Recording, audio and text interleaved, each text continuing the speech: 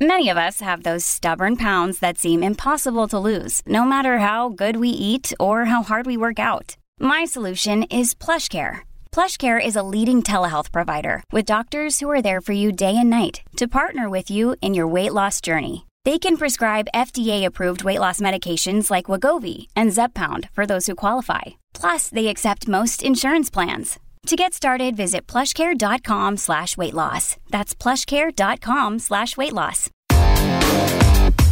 Big stories, big guests, the big picture. Afternoons with Rob Breckenridge. Weekdays 12:30 to 3, 770 CHQR. Zach Hewitt in for Rob Breckenridge, 770 CHQR. Your text messages about the last couple of conversations and those calls are going to come up next. And I will assume that this conversation is going to be something you're going to want to talk about as well after we're done having a chat with our next guest. Stephen Mandel is the Alberta Party leader. Mr. Mandel, hello. How are you? I'm good. How are you? Good. I think spring is around the corner, I hope. Yeah, well, oh man, I don't know about that. I wishful thinking. I'll believe it when I see it. We had conversations on the weekend on the Alberta Morning News about how day 7 at Environment Canada seems to be like this day that they make up on the forecast just for all of us to feel better. What they do? Isn't that what they do normally in Ottawa? I think the first 6 days make sense, and then the 7th they just say like, "Hey, how do we make everybody feel better?" And that's the way it kind of goes. So I know. You've had yourself a couple of things have gone on. And first of all, let's talk about the fact that you're here. And that is, you weren't supposed to be here because of the whole, by the way, you can't run. And then now that's been overturned. So let's start the conversation there. So originally you were banned for 5 years because of paperwork. You went to court, and what was the outcome? Well, the outcome, the decision was overturned, and we were, the dates, we were now approved to move ahead as a candidate, McClung, and we're very pleased about the results. And so far, to my knowledge, all of our candidates have gone forward to court, have all won. The rigidity and the silliness of the legislation, the penalties were way outside of what was reasonable. And so the court saw that what we did was we tried to rectify the situation as soon as possible and realized that it was unreasonable. And so they reversed it. So assuming that the Alberta Party would get in, that would be something I would imagine look at. I mean, it's no coincidence that the penalty is 5 years, 1 year longer than one cycle. Yeah, it's so punitive and so archaic. It's very frustrating. It's one of the things, if we get in, I mean, there's several things we would do. One, I think that just seeing the problems that Elections Alberta has in doing things. We submitted our final papers today to be on the ballot, and the amount of paperwork that these individuals have to go through just in the constituency areas is unbelievable. And then they try to call an office and can't get a hold of anybody. They're asking Elections Alberta to do too much with too little money. That's number one. Let's fund people properly. And recently, I don't know if you know that, I'm sure you do, that they decided to cut the funding to small parties, and it's another undemocratic process. So we think things need to change. This legislation is one we would definitely change.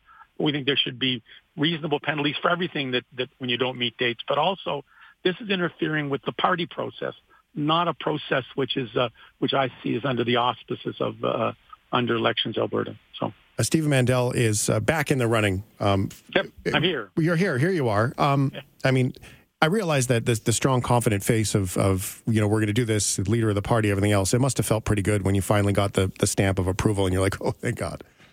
Oh, yes. Well, yeah. I mean, I've worked for the last 13 months, 7 days a week, and we've had a tremendous number of people have done the same thing on my behalf. And so to have it taken away by some, archaic, vindictive piece of legislation seemed really, really unfair, and we're glad the court sided with us. And now I'm, back and leading the party, which we have an incredible group of candidates, such a marvelous, marvelous group of people who are bright, young, dynamic. I think they'll really show people during this election about the creativity of the Alberta Party and the creativity of themselves. Well, I'm learning more about the party too. It's new to me. In the conversation, I've just started being able to sit down with some of the pieces. Now, today you made some announcements around vaccinations. Yeah. And so let's get into that and share that for me, the stand you took today for vaccinations. Well, Alberta Party made a decision that we would mandate vaccinations in public schools so that all children are safe. Our goal is to teach, is to have children learn in school and to be safe and secure and to be healthy. So the AHS, Alberta Health Services list of vaccinations, we would mandate if they're going to go to publicly funded schools. What is publicly funded schools mean? Well, to get money from the federal government, from the provincial government. So any money from us, any school that gets money from us needs to have vaccinated kids. Every kid needs to be protected. Okay, so this isn't just because you went to a public school in the sense of what's considered public. All schools that get public funding from government should have these programs. Okay, I'm just asking questions for clarity. Oh, sure, absolutely. Yeah. So every school system that gets provincial money, that's the assertion, should be vaccinated. So what about teachers? Teachers are not. I would like to see that as well too. I'm not sure that we can mandate that. I would like to see people get vaccinated against these things. I would think teachers probably have already been. That would be my guess, but I can't speak to that. And so the healthcare workers, I'm trying to follow the thread, right? I'm trying to follow the thread from the students to the kids to the healthcare workers that give the needles. So I mean, because I think the bubble of what is here sort of expands exponentially by nature. So the healthcare workers, and where does that one land then? Well, people are adults. You hope that they would see the necessary importance of being vaccinated. I mean, I find it sometimes surprising that people don't get flu shots as well. But, people who are over the age of 21, over the age of 18 can make decisions. Someone who's 5, 6, or 7, I think that, they can't make that decision. So it's important that they're protected. And, it's great to say that everybody has rights, but we have to protect the rights of children as well, too. If everyone can make those decisions, though, wouldn't their parents just be able to make that decision? I mean, if the assertion is the adults are responsible enough, wouldn't the responsible adults make that for their kids? Well, that's, you say that, but at the same time, some people, recently, I don't know if you noticed in the news in the States, there was this young man who turned 18 years of age and his parents didn't inoculate him, and he went out and got inoculated.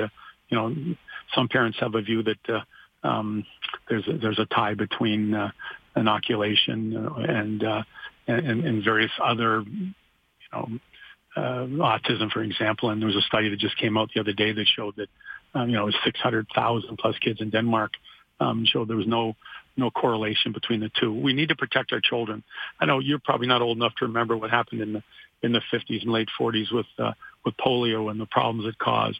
I was in my family, so I do know from stories of it. Yeah.